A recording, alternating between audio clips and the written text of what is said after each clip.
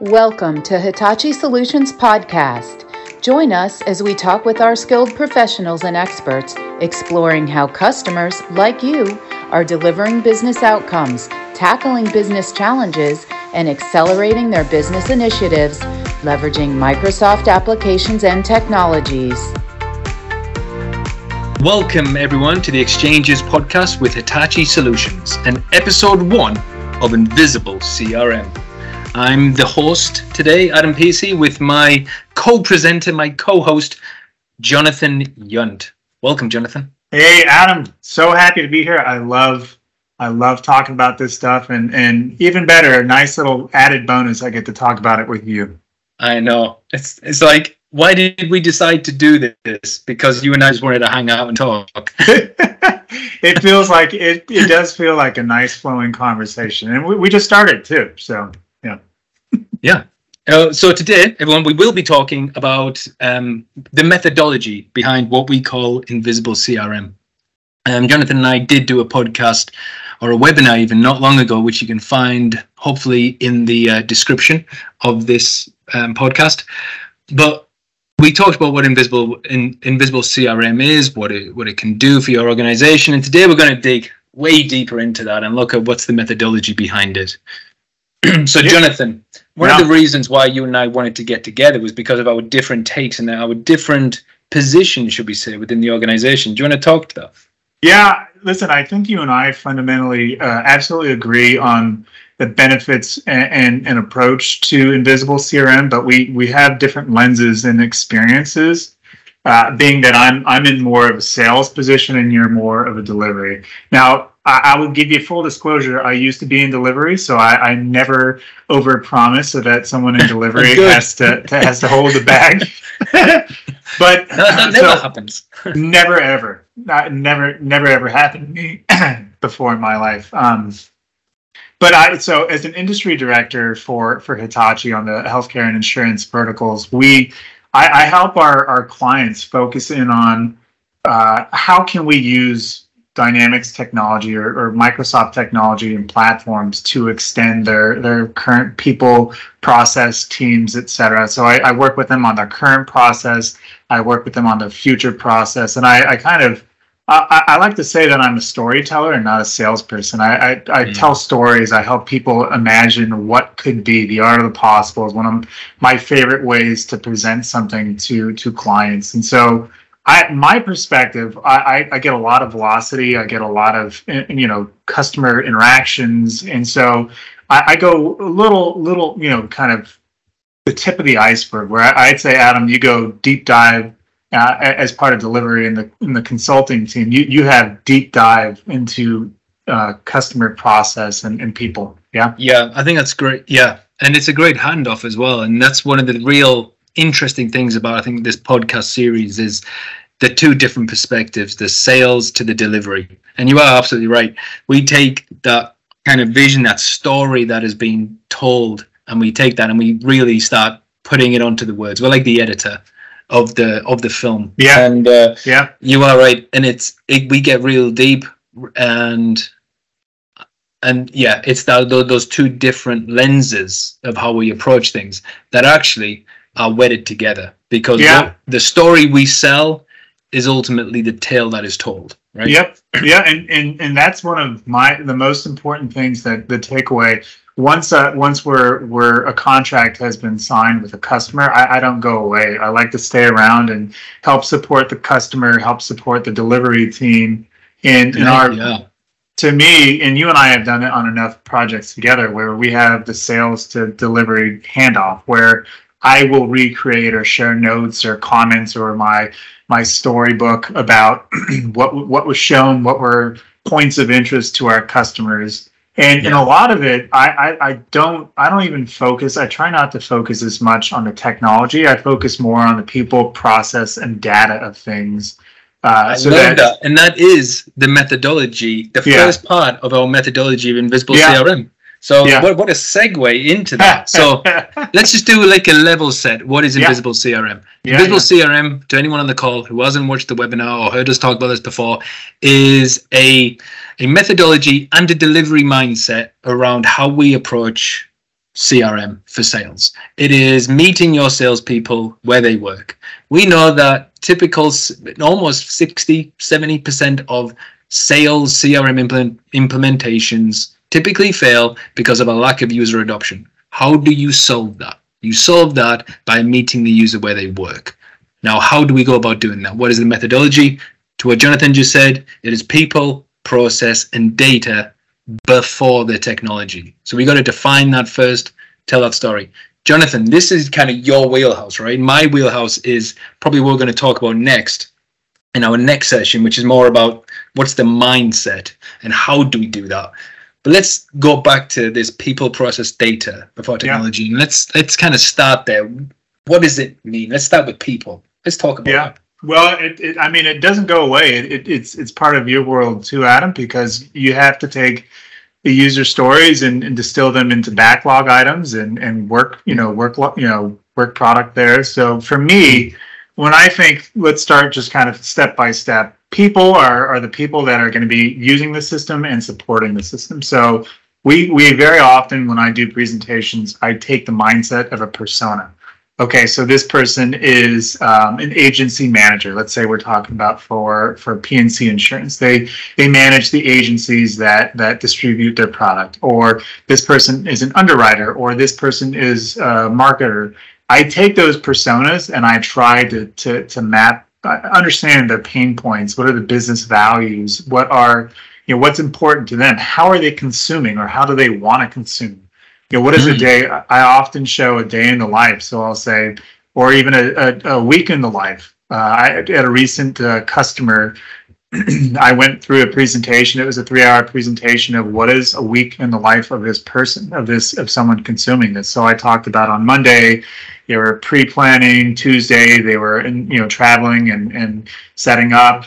Wednesday through Thursday, they were in the field, and Friday they were having a summary with their supervisor. So that, to me, informs the story. That informs, okay, number one, who's the person that's going to be using it? And number two, how are they going to be using it? You just heard in that statement, it was a mobile presentation, like a mobile consumption. So they're at home, they're at their office, home office, or they're in the office, fine. That's a desktop experience. They're flying, they're traveling, they're driving around, they're going business to business. That's a mobile experience. And then again, back home at the mobile, or at the home office. So right, it's device agnostic. Absolutely. Yeah, it should be, because technology shouldn't have shouldn't have a part to play in this cast of characters. Because the cast of characters are human beings, and they have a left brain, they have a right brain. They're analytic driven, or they're more. What's the word that I'm thinking of? Improvisational, creative. That's creative.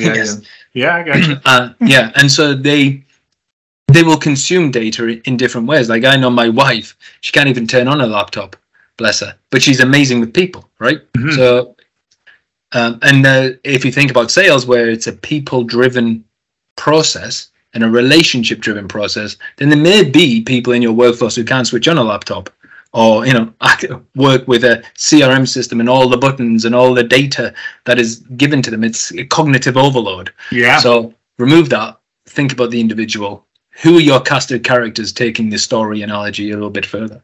Yeah, and there's some people, I know in my experience, there are some very technical sellers as well. Those that really enjoy the data perspective, and they will look at trends. They will look at opportunities and we've seen this where we've helped support some of our customers start up new lines of business or sell new products through the data and analytics they're able to consume and distill. Brilliant. And that's a really good point. That is, Invisible CRM doesn't mean we're taking CRM away at all. It just means we're delivering CRM to a user in the way that they need it. Yeah, and just to we typically we do technology after understanding people, process, and data. But for example, it could be a Canvas app for that mobile experience. It could be Sales Copilot that's embedded within Outlook. There's so many different ways now that Microsoft allows us to consume Dynamics and CRM data. That there's the platform now. It is a platform, right? It's not an application. True. It's not an on-premise application that you install on a SQL server. Those days are gone, thankfully. Oh my goodness! I was looking at some screenshots of 4.0 when I first got introduced to Dynamics, and it shows your age there, Jonathan. I am long in the tooth, gray in the hair, Adam. Yes, yes. But I think same age. Yeah, yes, we are. But again, a lot of these things, the personas and all the stuff that we've been talking about, really is uncovered. Of course, when I'm doing discovery and doing requirements gathering and presentations, but even more so when we go through our blueprinting and solution lab approach, where we have workshops, we have some of the best and brightest in our advisory practice that will go in. They will take an industry and a non-industry approach to try to understand what are the pain points, what are the objectives, where are opportunities for growth, where are opportunities for automation. That really, again, that is technology agnostic, that is client agnostic, that is very much looking at who are these people and how, are they resistant to change? Are they amenable to change? And kind of looking at the different personalities. It's not just personas, it's personalities as well. How, just like Adam was saying, right brain, left brain, introverted, extroverted, all these different combinations and permutations of who these people are. The advisory practice really works on that organizational change management to help the consistency and stickiness of what they deliver. Yeah, I love that. And they approach it in a way that recognizing that every organization who is making money sells something. Whatever that is, they sell something. And they all sell completely different. Yes, which is Adam, kudos to you. That's a segue right to our next about process. And for us, we think of process as, what's the secret sauce? What is your internal workings for something like, you think about a playbook. How do you have 80% of your sales being sold by 20% of your sales force? What is your process for delivering a quote? What is your process for handling a new lead? What is your process for transitioning from sales to service? That to us is part of process, and it's hidden. What I think, Jonathan, is a lot of the times when we go through these processes, is that what is the defined process, that playbook, oftentimes isn't actually what is happening boots to ground. There's a hidden process. And what we uncover through this is what that hidden process is and why 80% of your sales are being driven by 20% of your sales force. If you can get everyone else selling that 80% at 100% of your sales force, then your revenues are going to go up. It's not kind of rocket science. So what is that hidden process? What's the secret sauce? And so we uncover those as we work through. Yeah, and I think part of it, you think we help a lot with client takeover as well, or partner takeover, where someone maybe not understanding the industry or not understanding their processes well enough. And we'll see that, hey, user adoption might be down. The user adoption is a huge input to Invisible CRM. Mm-hmm. And we'll see that it might be because, okay, sure, they didn't understand the process, or maybe they over-engineered the process. Maybe the process needs to be distilled and simplified. And maybe like outside of technology agnostic, maybe there's a better way we can help you re-engineer your process. Maybe there's duplicate steps. Maybe there's duplicate data entry. Maybe there's something that is superfluous and not needed for this. Or maybe there's a certain person or department that is a bottleneck. So I think that, like, the advisory and the workshops really shines a light on what's working, what's not working. Okay, let's all kind of focus on how do we improve and rise the tide. And what's interesting there is we see a lot, particularly when we're doing takeovers, is we see a lot on the delivery side where the customer can take advantage of the new technology being released by Microsoft because that system has been over-engineered, because of whatever reason, because the process was overcomplicated, because they didn't find the hidden process, whatever it was, means that now you can't use things like Copilot because you're not using regular tables, just certain things like that. So it's a really valid point. Well, I think, you and I were just talking about it before we started recording. There's They're doing audits, often doing audits on your technology and platform is essential, because there's rationalization to be had. You think of, we've talked to enough, the word rationalization has come up 3 times with major enterprise, massive titans of industry, where they're looking to consolidate, where they're looking to rationalize, hey, are there duplicative efforts going on here? And so we absolutely, again, to go to a technology term, we're looking to stay out of the box as much as possible. And that's for so many reasons. Like Microsoft has completely expanded into so many different areas and just really pushed the envelope in terms of functionality and features in the platform. So why not use that to the best of your abilities and stay as close to out of the box? Now, listen, that doesn't mean we don't do customization or development or extension. That's not what I'm saying. I'm saying, first and foremost, let's take an out of the box approach and then do that gap fit and see where it needs to be extended. Yeah, that is exactly right. There was something I was thinking as you were talking there, which was, it's okay to have a system that is bloated. It is, because that's what it was like 6 years ago. That's kind of how CRM was kind of positioned, right? XRM, and typically, you could be on the platform for 6 years, 7 years, you're going to get bloat. So that rationalization piece that you were talking about, I think, is essential just in the life cycle of a project, of a platform. But then to think about, okay, now Microsoft are investing so much in things like AI and Dynamics as a platform on top of the Power Platform, that you want to make sure that you're taking advantage of all of those by remaining as true to the vision of Dynamics as possible, whilst extending upon that. I call it extensibility, and extending rather than configuration or customization. Yeah. And I agree with you there. We used to say configuration versus customization, but extensibility I think is a fair point there. And customization, obviously, at a certain point, you'll reach a cliff where you need to include or incorporate some development there. So, and then, you think about it, a lot of it, here we go with another segue to the data part. My first CRM or kind of enterprise type project was for CRM 4.0 and then 2011. And I had the good fortune of working with someone who was a really good business advisory person, so someone who had business experience and was part of the business and now was part of IT.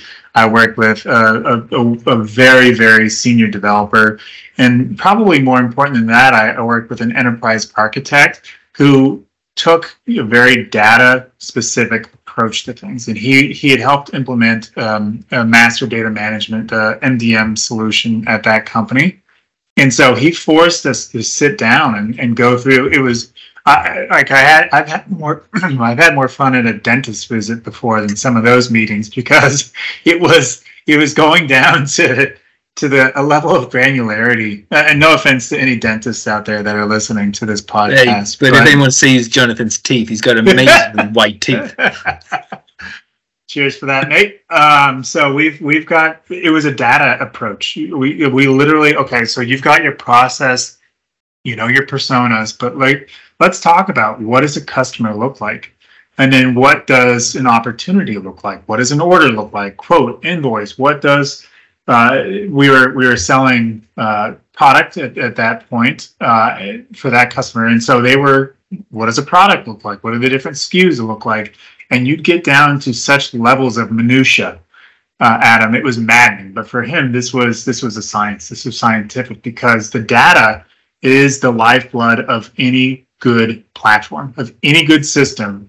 Data, without good data, without quality data, it's failure to launch. And as we move into the realm of generative AI, which I don't think we've really mentioned yet, but as we move into AI, and you're having these large language models and training models and all of that against your data. If your data is awful, what do you think is going to happen to the responses to your data? Yeah, garbage in, garbage out. Garbage in, garbage out. Exactly. It doesn't know that opportunity there was dormant for 12 years because no one closed it. That skews. Yes, exactly. Without data, we like to say data governance, data stewardship. Mm-hmm. That is very much like the software development lifecycle. It's continuous. It never goes away. You need to have some sort of steering committee that's looking at the platform itself as well as the data. And really, so I've worked with a number of organizations where they had data stewards, and that could have been by department, that could have been by business unit, that could have been by line of business, that you name it. They were like by country, region.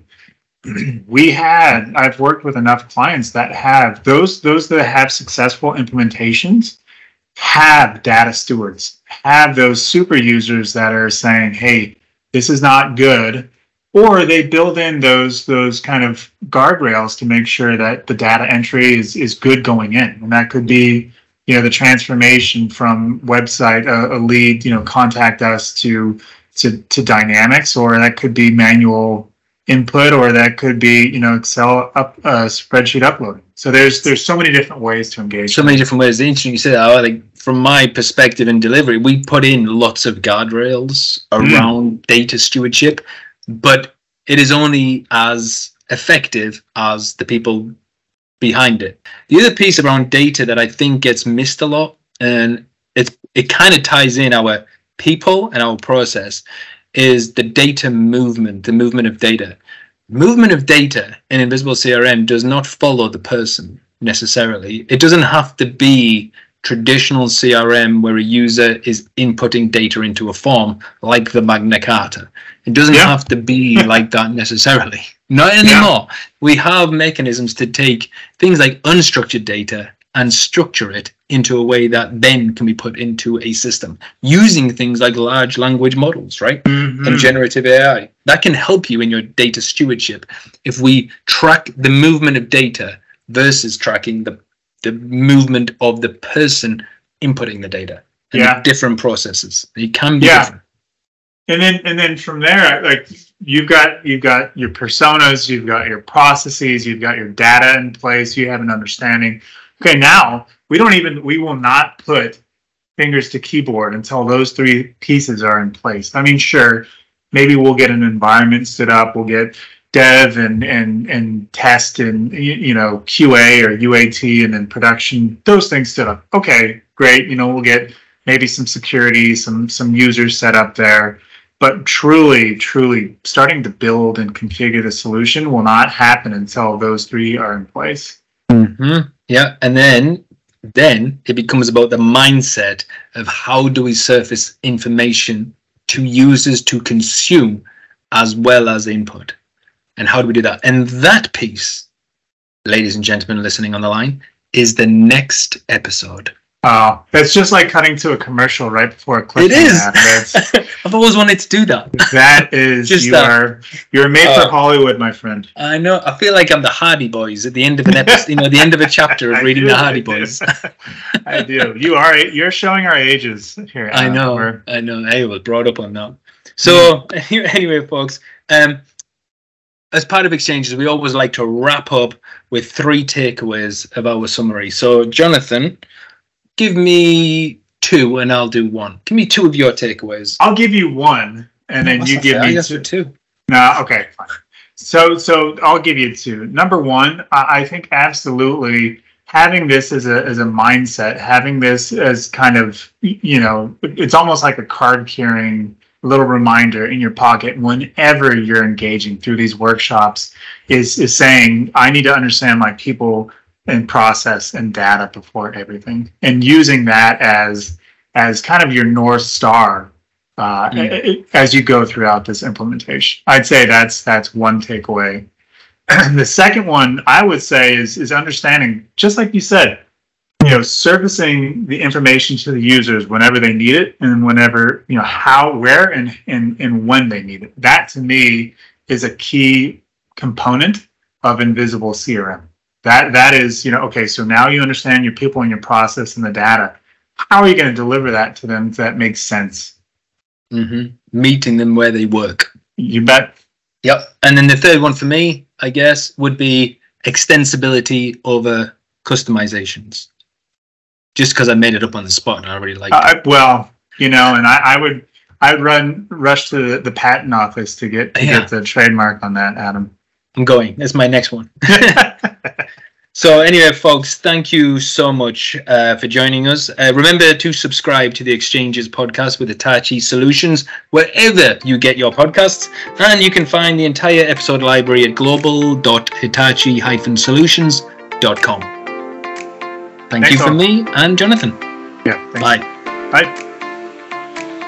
We are Hitachi Solutions, a global team of innovators who support our customers' data and business system modernization initiatives.